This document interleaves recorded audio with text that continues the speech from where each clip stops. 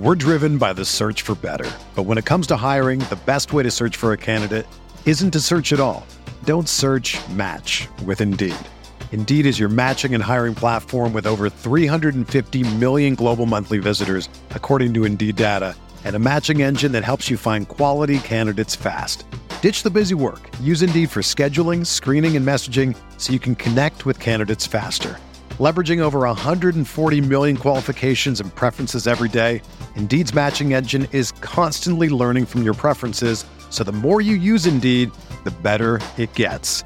Join more than 3.5 million businesses worldwide that use Indeed to hire great talent fast. And listeners of this show will get a $75 sponsored job credit to get your jobs more visibility at Indeed.com/Blue Wire.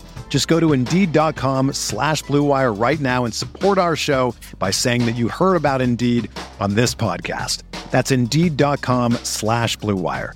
Terms and conditions apply. Need to hire? You need Indeed.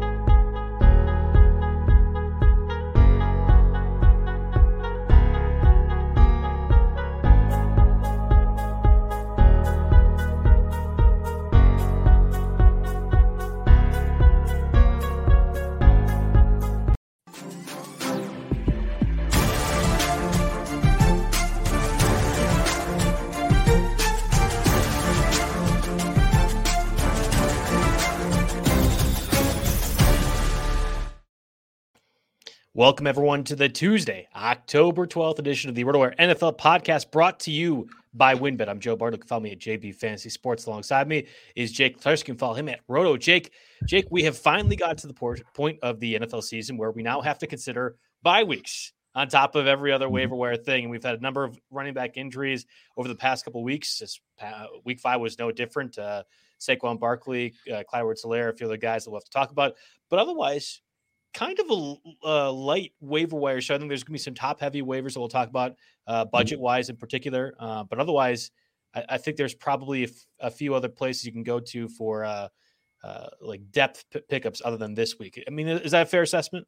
Yeah, we'll definitely take a look. I mean, we've got Atlanta, we've got the Jets, we've got the Saints and the 49ers all on bye this week. So there's definitely some fantasy assets in there that we're going to have to replace. And we're also going to have to make some really tough roster decisions too when getting these people in your lineup. So hopefully we can go through some cuts. I tried to put some steamy ones on here that we can talk about, keeper cut, we'll have to do that. And that's it'll mirror the decisions that fantasy owners are going to have to make this week once bye weeks are here. And this is when we hit our stride, Joe. I mean, I think there are some pretty hot pickups this week, and hopefully we can get you guys through that. Hopefully you have some fab left, at this point in time. Right. Like I said, a lot of top heavy ones certainly out there.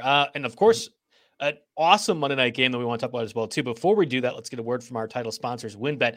If there's one thing we appreciate here at RotoWire, it's making good decisions and even more so making the right decision. Listen up, folks. I have an incredible offer for you with RotoWire's newest partner, WynnBET, the premier digital casino and sportsbook app.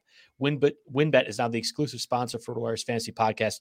WynnBET brings you the latest action with the user-friendly interface, moneyline bets, boosted parlays, over-unders, round robins, live betting, and so much more right at your fingertips. If you want to break from sports betting, head into WynnBET's digital casino and take a spin on the roulette, double down blackjack, slam the slots, or try our hand at baccarat. WynnBET is currently available in 6 states: Colorado, Indiana, Michigan, New Jersey, Tennessee, and Virginia. While rapidly expanding at WynnBET, the possibilities are limitless. WynnBET is currently offering all RotoWire listeners a risk-free bet up to $500 on your first wager. Download WynnBET now. That's WYNNBET. WynnBET, the exclusive partner for RotoWire's fantasy podcast. So we all heard of 28-3, right? The Falcons collapse in the Super Bowl to the Patriots. But have you heard of 22-3, which was the collapse of the Colts with 2 minutes left in the third quarter? Obviously, Lamar Jackson and company rally from behind. Mark Andrews, massive game. Marquise Brown, massive game. Lamar Jackson, nearly 400 passing yards, 300 of which came in the second half. Only one of those passes was outside the pocket, too. So all you naysayers saying Lamar Jackson can only throw outside the pocket, can't do anything a real quarterback does, you look foolish, and I'm sure they'll ignore that because it doesn't meet their pretenses. Great game, and it certainly did not look like that for about 3/4 of this contest. Yeah, I mean, of course, Lamar Jackson's the MVP frontrunner now, right? Because we all have to overreact and make him, the number one guy after Monday Night Football. But no, he looked awesome. And, you talk about your Monday Night miracles, your chances to win that we do on the XM show. pretty much if you needed points, you got them. I mean, across the board. Mark Andrews, absolute career day. I mean, I was, beating Mario in Stake League by like 60 points. And I was starting to think, geez, as Mark Andrews creeps up on 40 points, like what's going to happen here? But him and Hollywood Brown both had excellent days. Obviously, Lamar right on par with, Brady and Herbert this week, getting 40-point fantasy days. Jonathan Taylor looked awesome. We think of him as a between the tackle runner, but we tend to forget about his 4.36 or whatever speed. Once he gets to that second level, he burns defensive backs, that are supposed to be the fast guys out there on the field. And he caught that screen pass right off the bat, set the tone, and took that one all the way to the house and had the best day of the year for people who have been sticking with Jonathan Taylor so far. And dude, my guy, Michael Pittman, finally came through with a big game. I was worried at first. They were targeting a lot of Pascal, a lot of Campbell, some receivers that I had never even heard of that somehow made the field for him. But then Pittman gets there. And of course, Wentz throws that ball up to him that he reaches over the guy and brings in for an amazing touchdown, not just to make the catch. To make the catch was amazing on its own, but to turn around and have the peace of mind and the footwork to be able to score and get in the end zone, stay in bounds, just keep yourself, in that position, in that moment, in that time. I mean, just the control was amazing. And I'm starting to feel good about my Michael Pittman shares. They should be using him more. I mean, if you have a receiver that can do that, why aren't you giving him 12 targets a game? I mean, the Colts and their offensive player usage is a question mark. We have a comment here, referring to the Colts deserving to lose because Marlon Mack and Nyheim Hines continued to get snaps while Jonathan Taylor was doing good. Like the Hines thing is like one part of it. And to me, it was very clear the Colts were using Marlon Mack in favorable situations to drum up trade interest. I mean, like that is why you do it. And honestly, he looked good. Like if you were a team that really needed a running back, and at this point in the season, there are a number of teams that could make that idea. Mack had some good snaps. Would Jonathan Taylor have scored on those? Probably. But I mean, with the Colts and where their record is right now, I think that was more or less the intention, is to get some interest in Marlon Mack a little bit more generally. Yeah. But I mean, Taylor looked good. Hines looked good in the couple of carries that he got. I mean, of course, Taylor, maybe even Hines breaks some of those into the open field and scores. Right. But I mean, every running back looked good. The Baltimore defense was just looking gashed. I mean, Patrick Queen hasn't quite been what Baltimore has expected out of him. I know the defense has been hit hard by injuries, especially in the secondary, but this was up front. I mean, the Colts have a good offensive line, and a lot of that can make up for some of the shortcomings of Carson Wentz. I thought Louis Riddick threw for 400 yards. I mean, he had a good game for as much as we talk about the yards. Absolutely. We should. Wentz equally looked really good for the first time this season. Yeah, exactly. Well, the one thing is that I'm noting, I'm not rushing out to necessarily pick him up on account of like a quarter of that being on a screen pass. From in the first quarter with Jonathan Taylor and Pittman. I mean, like Pittman had a long catch too, based off of that as well. Exactly. So that's not necessarily inflating the stock of Carson Wentz a bunch, but no. Anyway, I wanted to say that Louis Riddick made a good point on the broadcast. They're not. I mean, how many times did you see Carson Wentz audible last night? They're not calling multiple read plays. Usually, he has one read. And that's the play. He's not he's not seeing the linebacker or the safety blitz and changing the play out. So I mean, it's still, that part is a little bit concerning, but I think this offense is going to be just fine. And it all starts up front with the offensive line. So Taylor's going to be him, and Pittman, they just need to let him out and keep using him more. Yeah, war of attrition would suggest that Jonathan Taylor is at least worth a first round pick. I know we had done podcasts. Weird breath I had to take there. Here, I guess I have to cough. That's what it is. There we go. Live podcast. Here we go. Yeah, I mean, the war of attrition at running back would make Jonathan Taylor a first round pick. And at the time when we were doing those early July, or I guess mid-July, early August podcasts, Jonathan Taylor had crept into the second round. I think at this point you feel confident about his value moving forward. And even if there are struggles, and there probably will be for the Colts offense, I don't think this was a get-right game by any means. I think it was more of a taking advantage of situations that worked out. I think the Ravens maybe entered with thinking we're going to win this game, dominate the Colts. They've kind of looked lackluster. And the Colts more or less were playing for their season this Monday night, and I thought they looked well. And yet here we go. It's a situation where they still lose that game. So last thing on here, Tyson Williams season, it's over, right? Well, I would have thought it was over last week when he was healthy and active. This week he at least played. It's not like Latavius Murray did a whole lot in this contest either. In fact, we have Julie asking the question whether or not he should be the number one running back for the Ravens moving forward. I don't know. Evidently, did you see the report the Ravens were getting trade offers for their running backs? And I'm like, Okay, so the Ravens leaked that clearly because nobody's trying to trade for Devonta Freeman or Le'Veon Bell. Well, no, they'd be trying to trade for Tyson Williams because they see the Ravens want to use the vets over Williams, and the Ravens full well know that Dobbins is going to be their guy next year. They presume he's going to get healthy. They're fully behind Dobbins and Edwards too. So they're they're not going to necessarily waste it wouldn't be a waste of time, but they're not going to spend time developing Tyson Williams for third string at best next year. They go with the more game ready guys now, and if they can trade him and get something, great, which is crazy considering how the year started. So that's definitely an interesting thing. But make no mistake here, Lamar Jackson is Baltimore's RB1. That is the situation here. So I mean, Murray Williams, okay. Yeah, I think Murray in most situations will be their starter. The game script obviously did not favor a run-heavy approach, and Latavius Murray has never really been a major pass catcher, even during his days with the Saints. I know he had 34 catches, Raiders had 41 catches back in the day. Fine enough, but I think the Ravens want to use him more as the in-between-the-tackles type of dude, whereas Freeman, theoretically Le'Veon Bell, and even Tyson Williams were doing more catching-related stuff, and which they had to do quite plenty last night. So I'm not worried about, but it's not like Latavius Murray was like an RB2 flex at best for you. I think for most people, he's a running back 3 or 4, and you're really only playing him now when we get into the bye week situations. Most people that drafted him expected him to be a saint, so, right. A literal, not a literal saint, I guess. Yeah. Would that be a literal saint if he's playing for the Saints?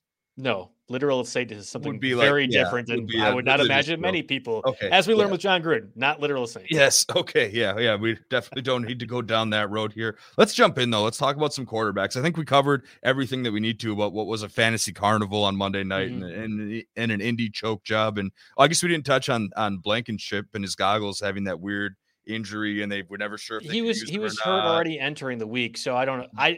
That I missed. I only heard the back end with Calais Campbell celebrating and blocking it, and less about why they made that decision and everything else like that. So, I not worth really discussing, in my opinion. Whether or not the Colts bringing a different kicker is probably more relevant, but we won't know that until later in the week.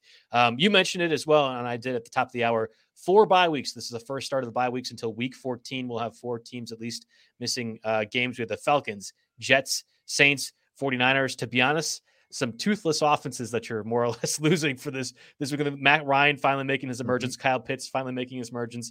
Only to go ahead and getting bench for your fantasy lineups is kind of interesting. And obviously, Jameis Winston and company had a pretty good game for the Saints, but they've been lackluster. Niners definitely need this week to regain Trey Lance, evidently injured. Jimmy Garoppolo banged up too. It's like a repeat of the Niners season last year. We had mentioned a number of streaming quarterbacks last week as pickups and Trey Lance. This week, kind of more streamer 2 QB options. We have a few injury-related guys like Geno Smith and Mike Leonard we'll have to discuss first. Yeah. Which one do you want to tackle? Yeah, well, I mean, okay, so first I'll start by saying, Matt Ryan, Wilson, Jameis, and whether it was Trey Lance or Garoppolo, none of those guys are really your QB ones, so you don't need to go too hard on streamers this week. But I think the biggest quarterback pickup this week, just because, it applies to super flex, it might even apply to regulars. And I thought Geno Smith, he looked pretty good on Thursday night. I mean, when Russ went down, I was like, okay, this game's over. But, Geno gave them some life. That offense has, even with Chris Carson hurt, they have some good pass catching weapons. Lockett can get deep on anybody after a double move, and DK Metcalf is just a man among boys out there that can muscle his way into anything. So Geno is, he's Geno Smith. You have to get by that. You have a connotation with that name and all those bad years with the Jets, and then and everything like that. But no, I think Geno Smith is the guy, just because Russ, you don't really know how long it's going to be. And I would at minimum 4 weeks, right? Yeah, exactly. So I was going to say, you get 4 or 5 weeks here out of a guy like Geno Smith. And whereas Daniel Jones might miss 1 game, possibly not even that, due to the concussion, which is Mike Glennon starting. I agree with you. Like, if you're in a super flex league, and I think this is probably the place where it's most relevant, Geno Smith might actually be a guy that I toss a few dollars out on, given that you're likely having a starting quarterback for a month. And I thought he looked good enough. You mentioned the weapons, DK Metcalf, Tyler Lockett. Like, that matters. Having those 2 guys, whereas, flip to the Giants, it's maybe Kadarius Toney, and that's it. And we don't even know if he's going to be out there, given he had to go ahead and punch somebody's helmet, which, again, stupidest thing you could possibly do on the NFL football field. It feels like. It doesn't matter. We'll get to those wide receivers and what the Giants will do in a little bit. Like, from a weapons perspective, I think it's no brainer. Geno Smith might be a guy that in a super flex league, we're going like $20, $25 out of $100 budget, like a quarter of your budget, given he's starting for a month and might look pretty good. I kind of, is that too aggressive to go that much? A quarter of your budget on Geno? In a super flex league. In a super flex? No, absolutely. I mean, there's some good running back pickups that are the top guys this week in traditional leagues. But when you look at super flex, if you have that, I did one of my first super flex leagues in a while, and it only has 10 teams in it. But I guarantee you someone will be bidding on Geno Smith this week, especially with bye weeks coming around here, because very few, everyone's holding at least 3 quarterbacks. Basically every starter, minus a couple at the tail end are being held. So yeah, no, Geno is fine. And I was looking up his upcoming schedule. It's pretty decent here. Yeah, he's at Pittsburgh, home against New Orleans. And that's really New Orleans is the only top 10, opposing fantasy defense against quarterbacks until week 16, because then so he's got New Orleans and then Jacksonville. You should be able to cash that one. Would be a great one. Then the bye week, which might make things like you could maybe Mm-hmm. have Russell Wilson come back after the bye week against the Packers will be the next matchup there, and you could see the Seahawks saying, "Hey, this could be a pivotal playoff spot, like a seeding thing." So we might need to have Russell Wilson out there, but if he's not, Geno Smith is another good play against that Packers defense too. So you're saying, of the 5 weeks that he potentially is going to be available as your starter, like 4 technically, 2 of those you could probably say he's a low on quarterback 1 or close to it. Yeah, no, that'll be tough. I mean, it'll depend who else is all on bye. He'll have to get, that'll have to be friendly circumstances for him. Yeah. Any more you want to talk about Mike Glennon? I mean, like, to me, against the Rams with the guys they're missing, I'm not playing Glennon probably even in a super flex league at this point. Yeah. This is some super flex, players are going to have to, but this quarterback portion this week is largely a quick hitter of bullet points for super flex here. So Mike Glennon, he gets the Rams. It's not good. I mean, how much do we know about Danny Dimes' injury right now? Is it a 1 week thing maybe, or he got carted off, and that seems to be more serious from a concussion perspective. But yeah, I mean, he got carted off because he was going to fall over. I remember watching that. Yeah, and he looked I don't think we know much more than the concussion. Yeah, so it's a concussion. Yeah, probably 1 week. Then I can't remember. I'm racking my brain to see if he got any concussions last year, so I don't know if it's a history necessarily. This is a 1 week thing, and it's not a great 1 week thing. I know Payne in our free agent article that's coming, or is up by the time we're streaming this. He likes Big Ben against the Seahawks this week. He's a low rostered guy. Granted, Big Ben hasn't necessarily passed the eye test because so the knock is that he can't really throw a deep ball, but he got it out there to Deontay Johnson this week. Back-to-back weeks, right? It was basically the same play against the Packers, and then this past week as well too. Exactly. The Broncos, yeah. And I mean, Seattle pass defense hasn't really, Seattle defense in general hasn't defended against anything this week. So I could buy Big Ben, I guess. And then, on top of that, we look ahead for your deep super flex leagues, that we got to have, we'll definitely cover you here. It doesn't look like Tyrod Taylor will be back in week 6, but maybe week 7 here. I don't know how much of that Texans offense you want to get invested in, but Tyrod Taylor is better than starting a non-quarterback in your super flex spot. And then, of course, San Francisco on a bye this week. Trey Lance sprained his knee. I mean, how sure are we Trey Lance is going to come back? And does Jimmy Garoppolo, with his calf injury, possibly have a better shot to come back week 7 against the Colts here, who, the Colts, got off to that fast start on Monday night, but were torched down the stretch. So just a couple bullet points, quick hitters in the quarterback department that maybe we want to. So I actually wanted to spend a little time on the Tyrod Taylor thing, because I think if you are in deeper leagues, that might be interesting. Obviously, he looked pretty good with the Texans to begin the season. Like, I think he was quarterback 12 or 13 for those first 2 or 3 weeks from a fantasy perspective. The Texans are obviously going nowhere. This season is lost. It was lost when they started the year. They are a AAA franchise at this point. Davis Mills did not look bad against the Patriots this past week. Could you see Davis Mills actually just continuing to start because the Texans really have no other reason not to? I mean, it's not like, I almost wonder if they trade Tyrod Taylor to, let's say, the Dolphins, if Tua is struggling still to come back from his injury reserve stint, which should be as soon as this week. Like, Tyrod's a clear. Why don't they just trade Deshaun Watson? Yeah, I mean, that's a different question, and we know we can't. I mean, we can try to grapple. With that, Miami can take a press hit for 1 year and then go back to their guy Tua afterwards. He's getting put on the exempt list as soon as that trade would happen. Like, I think the NFL, this is blackball 2 situation, and possibly for a better reason than blackballing Colin Kaepernick too. Like, I don't want to go any further in that route. Like, I just think it's possible. It's not even a comparison. the Texans could trade Tyrod Taylor to somebody else because, again, their season's going nowhere. I almost wonder if Davis Mills is your starter for the rest of the year might be something to consider. Hey, Texans are 1-4, man. They could turn this ship around. I guarantee you that's what they think inside of They'll that. They'll get another one against Jacksonville, and that's about it, right? Yeah, I mean, whoever keeps feeding Brandon Cooks. I know Brandon Cooks had a pretty bad week, but he prior to this week, I mean, the first 4 weeks of the year, he had been a pretty consistent fantasy guy despite playing on a horrific team. So that's probably enough Texans talk for today. We can probably head to running backs. I agree. Well, before we do that, let's get a word from our sponsors, Yahoo. The new NFL season's finally here, and Yahoo is excited to kick off daily fantasy football. There'll be a ton of big prize contests throughout the season on Yahoo, including their multi-entry contest now being shark-free. To celebrate the opening of Yahoo Daily Fantasy Football and becoming shark-free, Yahoo is giving all users the opportunity to claim free $10 in contest entry credit. Users can take advantage of this by saying free or typing in free $10 contest entry credit to join one of Yahoo's biggest contests. In addition to the free credit, Yahoo has $1 million DFS football contest live at the moment. The $1 million contest features $1 million, obviously, in total prizes, including first place receiving $100K and an entry to the first ever Yahoo Fantasy Football Championship live finals event, which will occur at MGM National Harbor, Maryland this December. Play daily fantasy football on Yahoo this season. Visit sports.yahoo.com/dailyfantasy/welcome to claim the free $10 offer and get started. Okay, so you have mentioned running backs. Like there are some top-heavy options. This past week, we had discussed Damian Williams, Kenny Gainwell, Latavius Murray, P. Ryan, Collins, and it ended up being that P. Ryan and Alex Collins were a little bit fantasy relevant, but we didn't have the information available at the time for the podcast. Exactly. Yeah. I mean, deeper on those. I mean, I'm going to start trying to take shots like that where, like, we have to do waivers on Tuesday night. Yeah. I mean, that's what we did with Madison. I was like, Delvin Cook didn't practice this morning. He's got an ankle injury. I wonder what'll happen. Anyone that grabbed Madison then is sitting pretty, especially after last week, too. We might get a few Madison weeks. Obviously, Damian Williams, he did well. We'll talk about him, in a second. But I think the first and top guy that you have to look at this week is Darrell Williams from Kansas City. Now, I know the Chiefs, people are ready to, down year for the Chiefs. What's wrong with Mahomes, junk.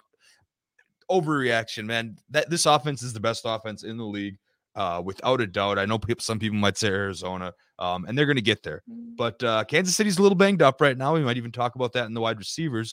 But with Clyde Edwards-Helaire, he's week to week with a sprained MCL, probably at least 1 week. I would say multiple weeks likely. He was carted off the field, could kind of walk a little bit here. So I think Darrell Williams is your guy. And him over Jerick McKinnon if you're looking at this team, for sure. I mean, Darrell Williams, let's see, he was the snap share leader and second in carries. He also got 5 targets, which is very interesting. There might be more targets available. I know Tyreek Hill's a little bit banged up. Travis Kelce's a little bit banged up. I don't know if we know or think they're going to miss any time yet, but there might be some targets available, and he's going to be the lead back. Now, Jerick McKinnon is around, might get a couple more carries than normal, but he just got 1 carry in that game, and the story was, Edwards-Helaire injured his knee midway through the third quarter, but Darrell Williams still led the snap share, almost not quite double Edwards-Helaire, but no, I mean, he's the guy.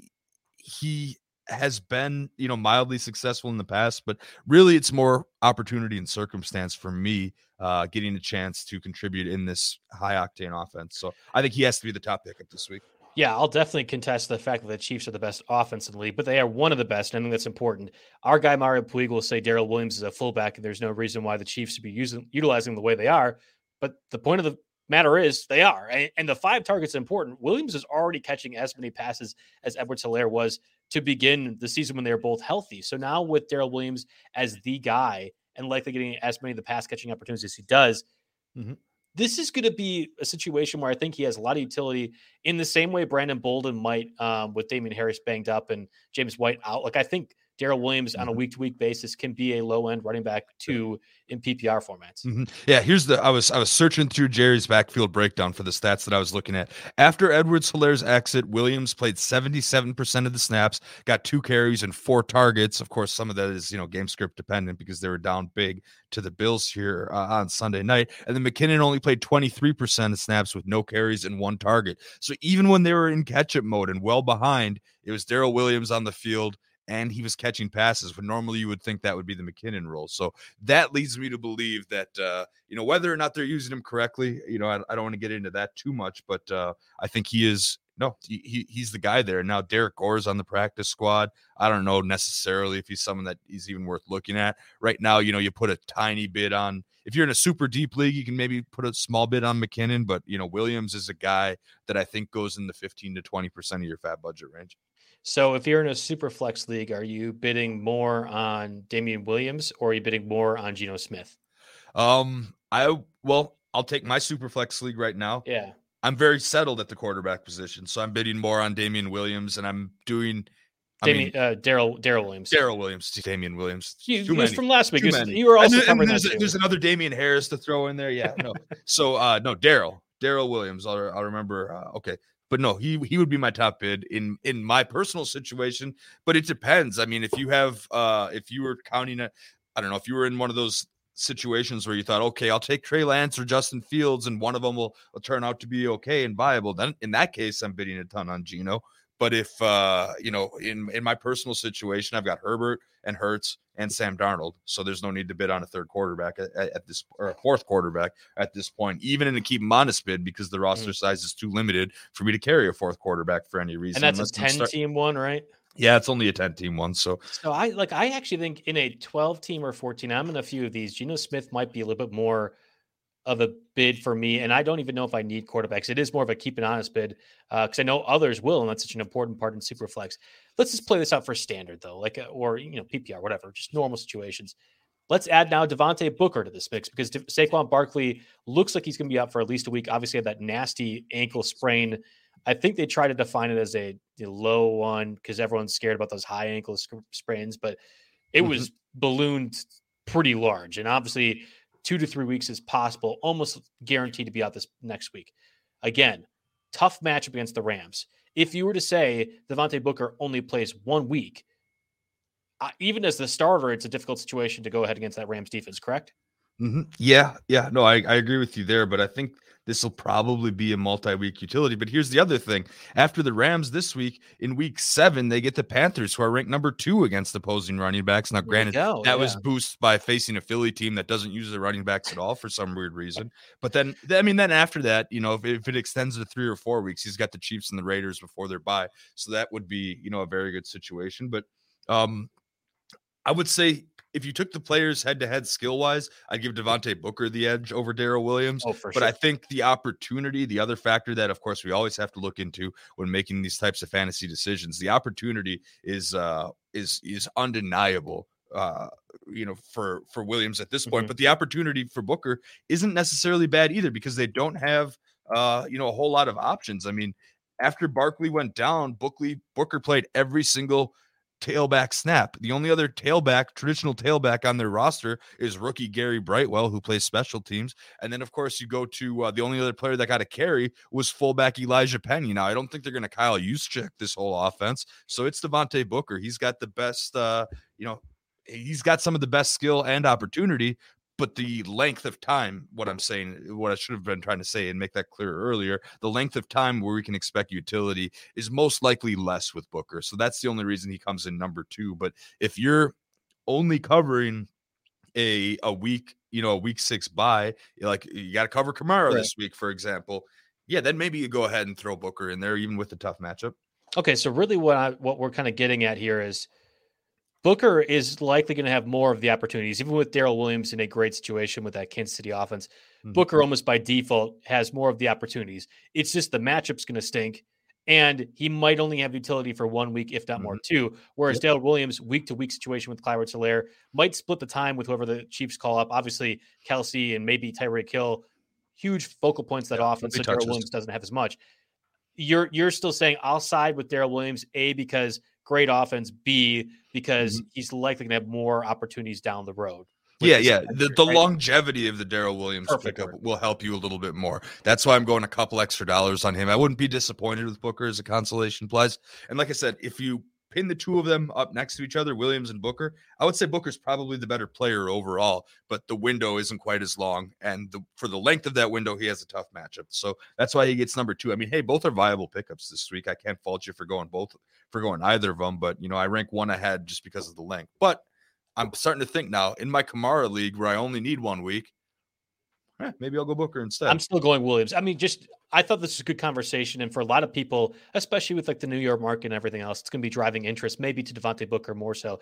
I get worried about the Rams match. I get worried about who's playing quarterback for the Giants to get worried about who's catching passes. I think that's going to be a brutal game. And even if you're talking about 95% of the workload, what does that translate to when you're struggling as much as you will against the Rams? Mm-hmm. That's my only concern. And certainly be a conversation many fantasy managers have to make for their lineups. We talked a lot about Khalil Herbert, moving on to a few of these other names last week, as a guy that said, hey, just in case you want to throw a couple extra dollars and Damien Williams isn't the guy for the Bears, Herbert might not be too bad. In fact, ended up being a critical part of the Bears' surprising win this past week, 18 carries compared to 16 for Williams. I thought Herbert looked pretty good in the workload too, although it seemed to be more Damien Williams in the first half, if I'm not mistaken. Yeah. I mean, all other things equal, I still think Williams is the back to own, in the meantime. But Herbert cut into that workload a meaningful amount, definitely more than either of us could have expected here. Of course, you mentioned the carry count. He got 18 compared to 16 for Williams, but there are a few other things that were positive here developments. Herbert was used early in the game.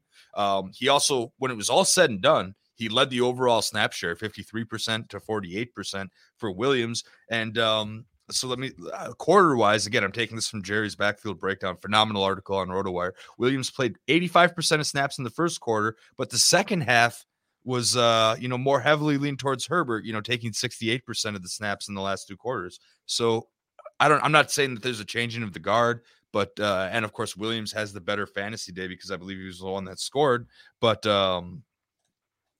again, do you confidently start two backs in this Bear offense? Going to depend on the matchup quite a bit here because matchup is the Packers. So let's add that to the equation, not two, because we know the Packers defense has been a little bit suspect. Both P. Ryan and Joe Mixon look pretty good as well.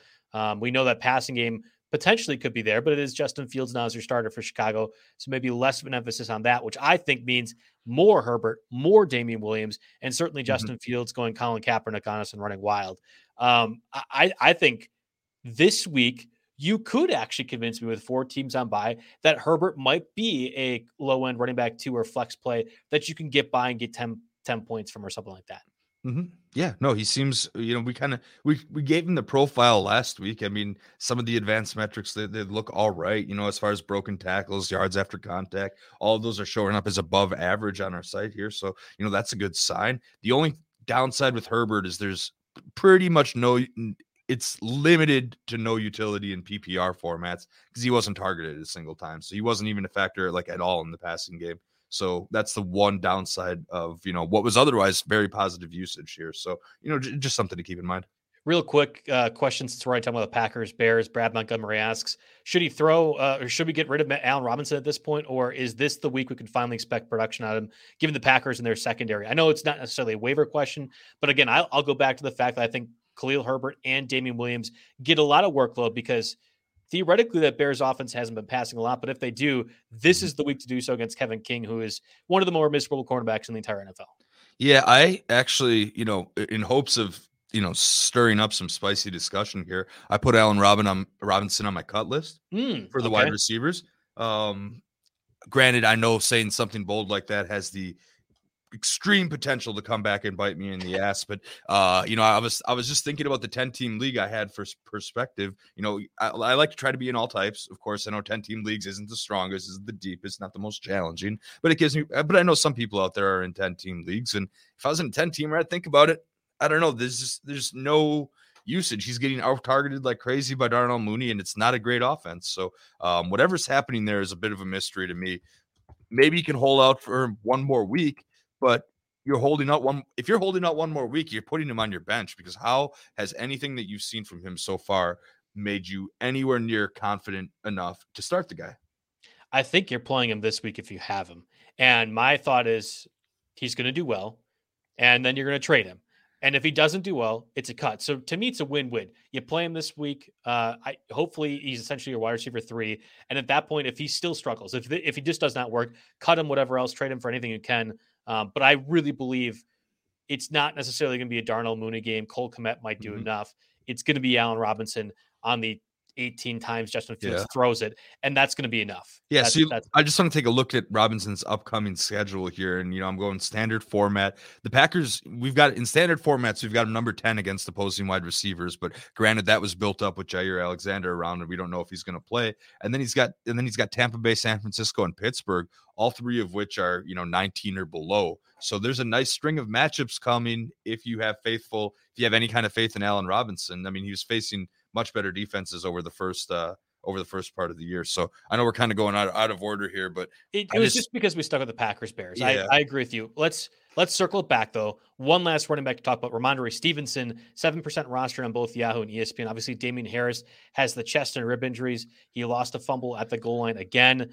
I don't know. Ramondre Stevenson fills the Damian Harris void, but I still think we need to recognize the Brandon Bolden role, which is filling James White. And Bolden did have most of the snaps. Yeah. So what's your take overall on this? Key thing is that Bolden is not James White, and he never will be James White. He led the snap share, but leading the snap share there was only 37.5%. And what did he do with that? 2 carries, 4 targets. Nothing too crazy there. I mean, Stevenson was second at 34.4%. This is a spec ad for a deeper league. I'm not saying you can necessarily pick up Stevenson and start him right away. And it would be uncharacteristic of Bill Belichick to give a rookie this kind of usage early. But I think injuries might force his hand, and he's becoming a player that, you consider. And the last running back I wanted to touch on here, maybe we need to consider a speculative ad on Jeff Wilson of the 49ers. Yeah. Given how... Let me get this backfield up because he should be healthy, or he should be available to play after the bye week here. And then we have Elijah Mitchell, Trey Sermon doing complicating stuff with that. I think it was Mitchell this past week that more or less took over the starter workload once again with him. Trey Sermon was on the field for 3.1% of snaps and had 1 carry. I mean, this is borderline. I mean, obviously you got to hang on to him in Dynasty, hold out a little while longer, but he's definitely possibly making the drop list too. You got Elijah Mitchell, 67.7% of snaps. And of course the fullback is out there a ton as well. But yeah, Sermon played 2 snaps. How can you roster a guy that is not getting that kind of playing time, despite the fact that this team has been so injured and so banged up? So with Jeff Wilson coming back too, I think that's the critical part, because you imagine Wilson, given his familiarity in the offense and what he's done previously in these type of situations, they are going to have some role for him. And I would not be surprised whatsoever if he's splitting time 50-50 with Mitchell, if not favoring Wilson even more, especially in the red zone. I'm not dropping Mitchell, but I definitely would be considering picking up Wilson. And I think by this point, Trey Sermon is a drop because I don't think he's going to be anywhere in a point, unless injuries occur to multiple people, to be the main back for the Niners. Yeah, we got some other drops if you want to talk about those guys. I mean, go ahead. Malcolm Brown was kind of in that territory now. He was fringe. Ty Johnson and Ty Montgomery, both those guys are gone, especially Saints coming up on bye here. Kenyon Drake, time for him to go. Yep, I'm done with that too. I mean, if it's Peyton Barber that's getting the carries after Josh Jacobs, there's no reason to have Kenyon Drake anymore on your team. He's cut for me too. Yeah, and then the spiciest one maybe that I'm thinking about now, probably not in my 14-teamer, but Devin Singletary. Yeah, I'm holding out the faith, I think, on that one. That offense, I think the Bills' offense is one of the best in the league. I think they're better than the Chiefs. We saw it this past Sunday night.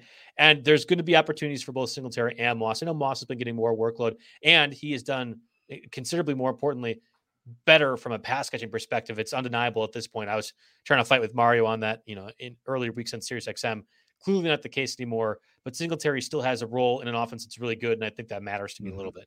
Yeah, I mean, the problem for me is Zach Moss is getting 3/4 of the snaps, and he's getting the goal line work here, and Josh Allen doesn't really like throwing to running backs here. So as excited as I was about rostering Singletary once I found Moss was inactive week 1, which is never fully explained, by the way, that's true. I think the guard has changed back over here. Maybe you could do a holding pattern in my 14-team league. Sure, I'll keep him, and there'll probably be some running back situations where I'll need to turn to him over the next couple of weeks, and just hope for 5-6 points, hope for the best.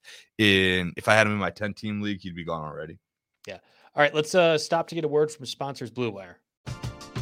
We're driven by the search for better, but when it comes to hiring, the best way to search for a candidate isn't to search at all. Don't search, match with Indeed. Indeed is your matching and hiring platform with over 350 million global monthly visitors, according to Indeed data, and a matching engine that helps you find quality candidates fast. Ditch the busy work. Use Indeed for scheduling, screening, and messaging so you can connect with candidates faster.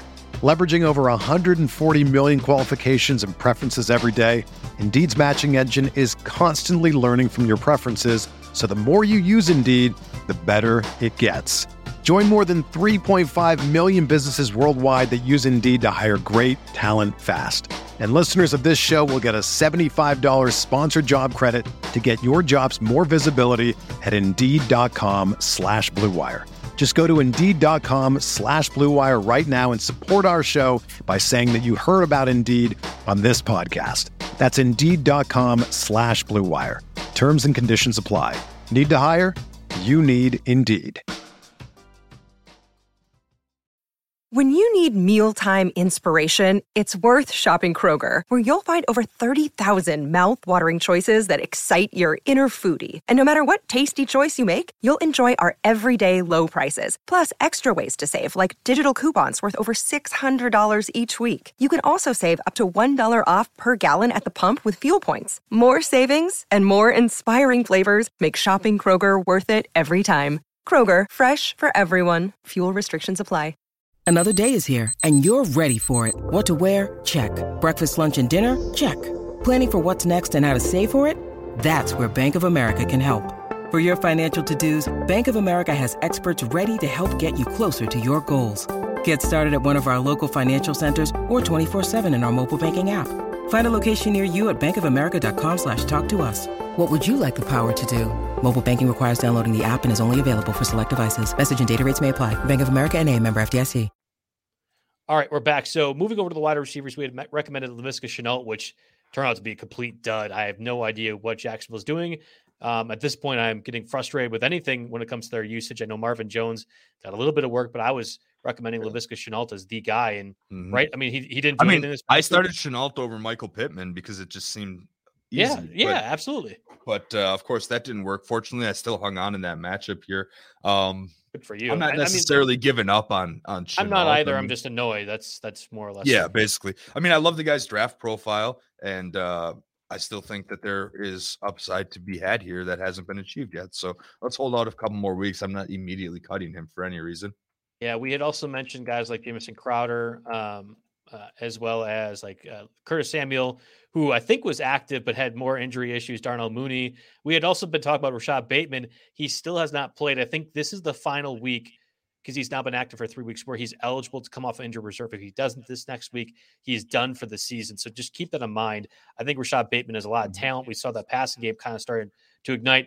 Does have a good match against the Chargers, difficult match against the Chargers this next week, and then the Bengals before bye. So I don't know. It'll be kind of curious to see what the Ravens do with their pass catchers. I know Miles Boykin's in the same boat. Let's move on to these free agent guys. And we had seen already a couple of questions about this, so we'll focus on it. Kadarius Toney, if he is not suspended, is likely one of the top pickups, I think, overall this week. Is that fair to say? I think we're pretty safe on him not being suspended at this point. The bigger concern is actually a foot/ankle injury, which makes his status a little bit uncertain for week 6 here. So it sounds like it's not going to be season ending, but the fact that phrase was even in the quote is a little bit concerning here. You know, the rookie receiver status against the Rams is uncertain. But you know, hopefully we get positive developments. Hopefully you can get at least a limited practice in, because this whole wide receiving core is super banged up. Obviously, he was carted to the locker room. I didn't even catch that either. That cart got a lot of work for the Giants this past week. Yes, yeah, it was basically just going back and forth. There's like landmines out there. But no, I mean, Toney looks awesome, and it's almost too easy to make the Odell Beckham comparison, isn't it? Right? They're both 5'11". Toney's 193, Beckham's 198. You know, SEC guys, first round picks for both of them. Yep. Yeah, first round picks for both of them. So Toney has the draft profile and the skills to succeed in this league, and he certainly looked pretty good in the breakout game here. Now, if you're picking him up, though, you kind of have to think of down the road, right? Especially with all this injury situation, you don't know what you're going to get from him, and even if he does have to go up against Ramsey and the Rams, so that's the only thing that's giving me caution. But if you have your starting lineup set despite all the bye weeks this week and are good to go ahead, use a bench spot on him. You know, he's got a lot more upside than, you know, your Cole Beasley types. I always go back to the Cole Beasley line, maybe even your Hunter Renfrow types, those guys that are always just going to be average producers here. And if you don't need someone to start immediately, I definitely love the idea of picking up Toney. Yeah, it's frustrating. This is the perils of doing a Tuesday podcast, because if we knew more about what this injury is, the fact that Joe Judge would even say it's not anything significant in terms of season ending is causing me way more concern than it should. If it was just a normal ankle injury, he might miss a week or two, fine. But using those words, it's not season ending, but it's something. Bothers me. And I think he's firmly below Geno Smith in a super flex, firmly probably below both Devontae Booker and Darrell Williams. That being said, Tony is an incredible talent from what we've seen thus far. You talk about a breakout game this past week, I guess, but he also had 6 catches for 78 yards in the past week against the Saints when he really got a lot of workload. I thought that was his breakout game. He's by no means like the body type of Odell is obviously the same, but they are completely different players in the sense that Tony is one of the more difficult tackles in the entire NFL. And I think he's going to be pretty darn good. And this is going to matter more when we get an idea of how long Kenny Golladay, Darius Slayton, and a few Sterling Shepard too. Like that whole receiving core of the Giants is banged up. And I think in part, Tony was able to do as well as he was because those guys were injured. I think it's going to be a matter of you can't put the cap back on the bottle. Tony is going to be used more. Exactly. But when everyone's healthy, how much more is the question mark? And I think that kind of makes me a little bit uneasy as a guy spending maybe 20% of my budget. I'll do what you'd say, keep a modest bid for like 10 to 15% of my budget. Oh yeah. I was even going to suggest, even less than that? I was going to suggest like 3 to 6 given this injury situation, but maybe that's not going to get you. It depends on what your whole roster construct situation is. But Kenny Golladay hyperextended his knee, and Slayton and Shepard are both banged up too. I mean, granted, of course, the quarterback's banged up as well. But if he can get any kind of favorable situation, it's almost equivalent to Kyle Pitts in Atlanta last week in London, or I should say in London, when everybody else was gone. So this was the guy that was up. But the guy that was up happens to be a super talented guy that was previously being underutilized.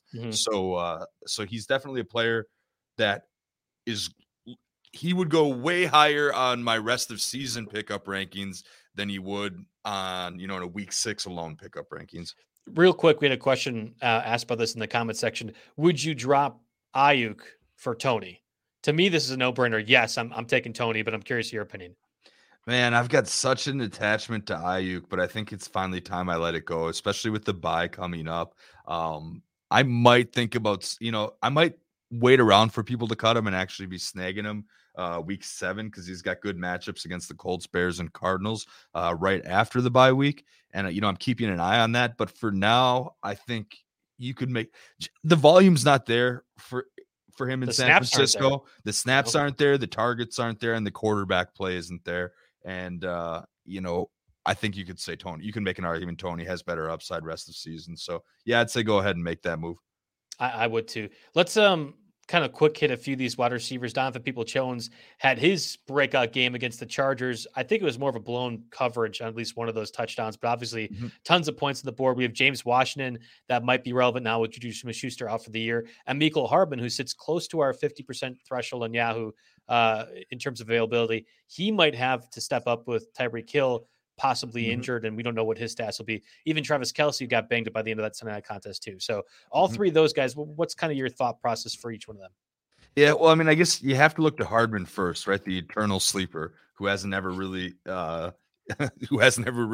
cashed it in. He's never woken up. He's a best ball player at best, at this point so far in his career, because you can never really throw him out there week to week, unless, it's always one of those situations. If someone hands me their phone with their team and I look at it, well, you're projected to lose by 20 points. Might as well toss Hardman in there and hope he has one of his good weeks. Otherwise, you're going to lose by 30 points. So that's how it always is. But no, Travis Kelce suffered a stinger. It does not sound like he'll be listed on the injury report for week 6, so really? That's interesting. Okay. At least that's what we have in our latest player update. It was a little bit of a stinger. So you're watching that around them, and I don't think Hill's going to be out. Hill's injuries probably. Yeah, Schefter even said something that he's not going to miss any time. Yeah, it's not going to be enough for him to miss time. But I mean, your general. Well, and then you got Josh Gordon coming around in there and gumming up the works. He got 1 target this week on a very, very limited snap count. So. It's a mess, but Hardman is always going to be in play in this segment. There's just not a whole lot to like on this list, because James Washington, sure, he could be okay with Juju out, or they could just. That's the one I want to talk more because I'll follow up because Donovan Peoples-Jones had 5 catches, 70 yards this past week with the Chargers. 42 of that came on a broken play. I don't care about him. He's not a huge pickup option for me whatsoever. Maybe it's more because you thought Odell Beckham has been struggling. Well, it's really more that Baker Mayfield has been miserably bad targeting him. There's at least 2 instances of that game where he was wide open, just completely missed him. Don't pick up Donovan Peoples-Jones unless you're in super deep leagues. I believe in Peoples-Jones as an athlete and think there will be That's your Big Ten bias talking. Yeah, where he's PPR fantasy relevant. Yeah, no, I watched him, do a lot of things for Michigan back in the day. But the other thing with that is Jarvis Landry's probably coming back soon. He's uncertain for week 6 now that I'm looking it up. But he's running Monday. He's got that MCL sprain too. So, same thing as Clyde Edwards-Helaire, I guess, but of course, different players, different bodies, all that sort. So, one of these days, Peoples-Jones will be around. This might not even be the last time we mention him on the show, but for now, your pickups are definitely Toney, Hardman if you're in a shallower league, and I want to hear you make your case for James Washington. Yeah, I like James Washington more so than Hardman, especially knowing Tyreek Hill is going to be fine. I think Hardman's been too much of a disappointment, and you certainly cannot play Hardman. Whereas I think in deeper leagues, we have mentioned the Hunter Renfrows of the world. I think James Washington clearly fits in that category. The Steelers stink. They are not a good football team, and I don't care that they ended up beating the Broncos this past week. If Roethlisberger is a play like Kevin Payne suggested in his article, then James Washington by default has to be that guy. It cannot be Deontay Johnson getting 20 targets. It cannot be Najee Harris. It could be. It sure could be. If they want to win, it can't be. And they could target Deontay Johnson 20 times. I know you would love that for all your teams, but they can't do that. And I think there's going to be. I'm just saying they could. I'm not saying they won't. They shouldn't do it, maybe. But it's not impossible. It's not. Are you done trying to pump Deontay Johnson for your teams? Are you done yet? No, I'm going to victory lap on that all year. He's my dude. Okay. I think James Washington is going to have a volume that will almost guarantee something like 6 to 8 points in a PPR perspective. That might not be a lot to you, but I don't know. Maybe this is just anecdotal, but in games or weeks, I should say, where there's a ton of fantasy points that are all around in every game, it felt like the next week always feels like it's a little bit slower, a little bit less points for whatever the reason. And I think James Washington can almost give you a floor that you feel safe with in a flex. I like him among the wide receivers better than any of the guys besides Kadarius Toney that we've already mentioned. That's how much I'm on board with the floor that Washington gives you with Juju Smith-Schuster. Again, out for the year. That matters to me when Roethlisberger has to pass 45 times a game. Okay, but just don't forget, everybody, that Washington's banged up too. He popped up on the practice report last week with a groin injury and did not play at all against the Broncos. So do you share that same enthusiasm for Ray McCloud?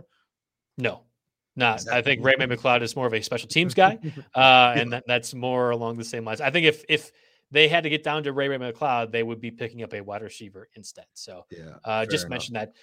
Yes, Julia, Deontay is a stud. Thank you. Let's the possible repeats that you have in there. Not worth really mentioning much more. I think, at least given our time constraints. Yeah, we can probably move on. We had talked about Allen Robinson as a cut too. I think Brandon Ayuk is that at that point as well. Someone popped Jalen Waddle as a cut. Yes, oh yeah, here we go. I just was going to pull up that Jalen Waddle a bench or drop. He can't even get targets with Preston Williams last week's.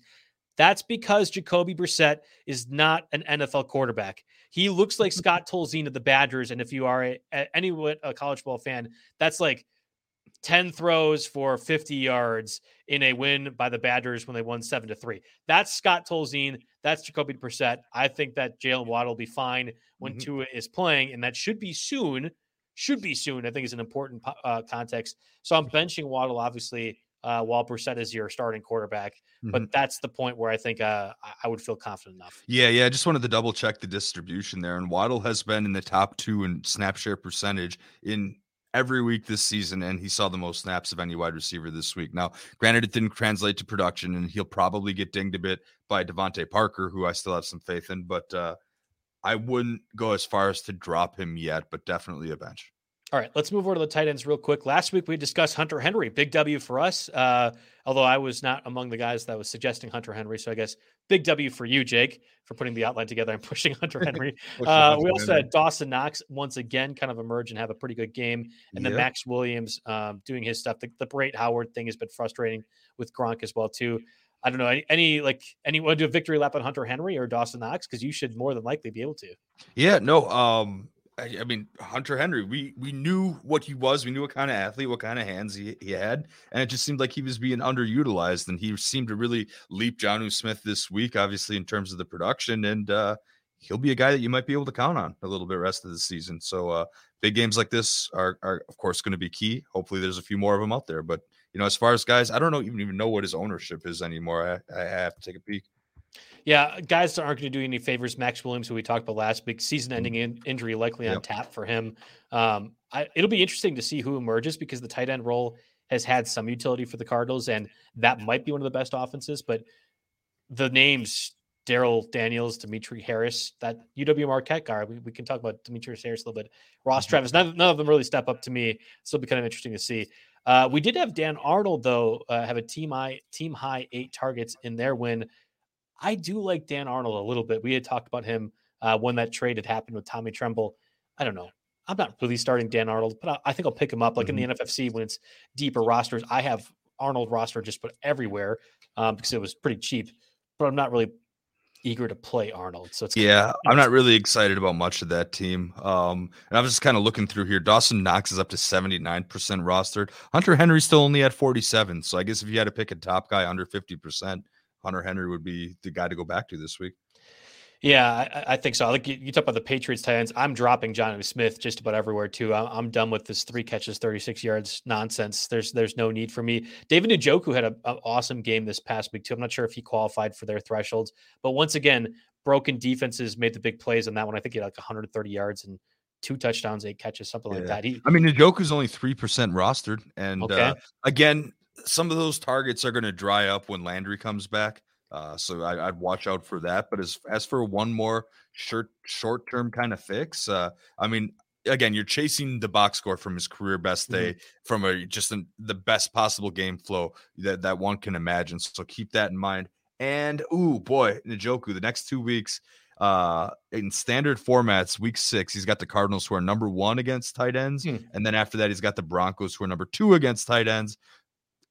The next 5 weeks, Njoku is facing a top 10 defense against opposing tight ends. So not excited about that. Brad Montgomery does have a question. He has Noah Fant and Dalton Schultz. Would you trade Dalton Schultz and Leonard Fournette for Jonathan Taylor? This is a no-brainer slam dunk to me. Yes. Yeah, I would gladly I'll give you permission to turn this off. Go make that trade right now. Get Jonathan Taylor. I and it's not even like Jonathan Taylor's been that good. Obviously, he was this past week. It's more like I don't think Leonard Fournette or Dalton Schultz are really that real, and I think Jonathan Taylor can be. So yes, unequivocally, he had mentioned that you're trading Njoku, 2 bench players for like a top 10 running back for an RB1. I would imagine Fournette starting from, but yes, and he mentioned Njoku and Elliott Cox are on waivers. Don't pick up either of those. It does not matter to me. Noah Fant, and you love Noah Fant. He'll be good enough as a starter, I think, most weeks to get you by. But Jonathan Taylor certainly is the advantage there. Julia had asked, what are your top 3 tight end waiver pickups? And again, I think Dan Arnold is going to be someone that I would recommend. Donald Parham did get his 2nd straight game with a touchdown. He is super red zone dependent, which is good because the Chargers get in the red zone a lot. The only issue is they have Mike Williams and Keenan Allen and Austin Eckler that all can do touchdown stuff too. So Donald Parham is more of he will maybe score a touchdown, and that's about the only utility he has, unless Jared Cook gets hurt. That's the one concession I'd make. I also want to throw Zach Ertz out there into that mix. Now, I know the volume wasn't necessarily there this week. He's only 37% rostered in Yahoo formats, but Dallas Goedert popped onto the COVID-19 list today. Actually, interesting. That must have just happened this morning because he was out with it. So I guess breaking news from the podcast because I was looking him up, and I remember he had an injury status. He had an illness. But you never can automatically assume an illness is COVID-19. Well, shoot, that changes everything. I'd probably pick Ertz up over Hunter Henry even. So to answer that question, I would say Ertz is number 1 at 37% rostered. Henry's number 2 at 40% rostered. Yeah, and then Ertz, it gets real interesting. Then Dan Arnold, maybe like a Mo Ali Cox or David Njoku. So Ertz missed time on the COVID list. And that was, I assume, because he wasn't vaccinated. Like he had missed a mandatory amount of time. Maybe it's not a fair jump to make that Dallas Goedert also is not vaccinated. But if that's the case, you're maybe starting 1 or 2 starts for Zach Ertz. And I think that makes him behind Darrell Williams, behind Devontae Booker. But he might be in that Kadarius Toney range. If you told me Toney was going to be missing some time, like of pickups, I like Zach Ertz a lot. Then is one of the top pickups. This whole Philadelphia route tree is confusing to me. I mean, I'm ready to take my lumps on Reagor, maybe not having the year I thought he was going to have, but Devontae Smith is the only receiver that is somewhat involved in that passing game. And other than that, it's 2 tight end sets, and they use both of them. And now you only have one option. Of course, opposing defenses will key in on that a little bit, but I think Ertz could be in for a couple of big games if this is in fact a multi-week aspect. Yeah. I think that's going to be a big pickup and one that just kind of came at the end. Otherwise, we'd be highlighting more. Before we move over to the streaming defenses, let's get a word from our sponsors, Thrive Fantasy. Come prop up on Thrive Fantasy for this football season. Thrive Fantasy is a daily fantasy sports and esports app for player props. With Thrive, you can eliminate the countless hours of research and focus on only the top-tier athletes that have the biggest impact on the game. Will they go over or under their projected stat totals? Choose 10 of the 20 available player props to build your lineup. Each prop is assigned a fantasy value for both the over and under based on how likely it's to hit. Hit the most props and rack up the most points to win a share of the prize pool. Thrive has free $1,000 NFL Week 6 RotoWire supporters. Use promo code RotoWire when you sign up, and you'll also receive a free 100% instant first deposit match up to $100. Download Thrive Fantasy on the iOS App Store or Google Play Store to sign up by visiting www.thrivefantasy.com. Get in on the action and prop up today. Okay, so streaming defenses, you're not eager to start the Colts after what we saw this past week. However, they are going against Davis Mills likely and the Texans. They have a good upcoming schedule against the Niners, Titans, Jets, and Jacksonville in the weeks to come. I think they become a decent streaming guys, even with all the guys that are hurt, right? Mm-hmm. Yeah, I would say that, again, the ownership isn't always there. They're only 47% rostered. So you got basically a coin toss if you're out there. But especially if you're not normally a super active manager, there's someone you can probably toss in for the next 4 or 5 weeks and be just fine. Tennessee's the most dangerous matchup of the bunch because San Francisco doesn't really, they're so banged up and their quarterback play is terrible. And then, of course, you can get the Jets and Jags in there who knows if the Jags will have the same coach by then. But at 47%, they're one that you can just plug and play. Don't oversimplify it. The Colts defense actually looked good in the first half, but what happened is Baltimore, one of the top 5 offenses, they had like 3 10-play drives in a row while the Colts were going 3 and out. Like, not many defenses can hold up to that, especially when you have to worry about containing Lamar Jackson and him running east to west and all over the place here. You get tired. It happens. Yeah, I agree with you. I think the Colts are the top pickup this week for defense perspective. Then I'll go actually to the Dolphins. I know that they got, eviscerated by Tom Brady, but they go against the Jaguars offense that has been frustrating. And I think there are pieces on the Dolphins to do well. I know that there's been reports that maybe they weren't trying for Brian Flores or they've been disillusioned on this game. I think this will be fine enough for a Dolphins start, but what do you think? Yeah. So again, going back to the over-under on that game is 45.5. And, but again, the Colts, out of all the teams that I have listed here, the Colts are the only home team and their over under is the lowest at 42.5. So further doing my point, the Dolphins, you're taking a road team, but they're a road favorite. I guess I could see it here. I also, I'll throw the homer pick into the mix here. I want to look at the Packers. Now, if you're in a league that takes points away for points allowed, then maybe you want to be a little bit careful with against the Packers because I could see this defense having a blow-up day eventually. But if that doesn't matter and you're just counting sacks and turnovers, I think the Packers will get a handful against Chicago and they'll be an okay play. And the other one mentioned is at least the Bengals going against the Lions. I agree with you, though. It's Colts all the way, top pickup for me. And then I would go Dolphins, then Packers, then Bengals. That fair order for you? Yep. No, that's fair enough. Let's do it. Okay, cool. Well, that does it for us on the Tuesday edition of the RotoWire NFL podcast, breaking down the Week 6 waiver wire pickup sponsored by WynnBET. So you can follow me at JB Fantasy Sports at RotoJake. If you have any lineup questions, trade questions, anything like that, we got you covered. But thanks again for listening, and obviously we'll be back in next week. Hopefully less running back injuries to discuss, but that's what we're here for. We're trying to help you guys out and give you the best options we can. So thanks everyone for listening. Absolutely.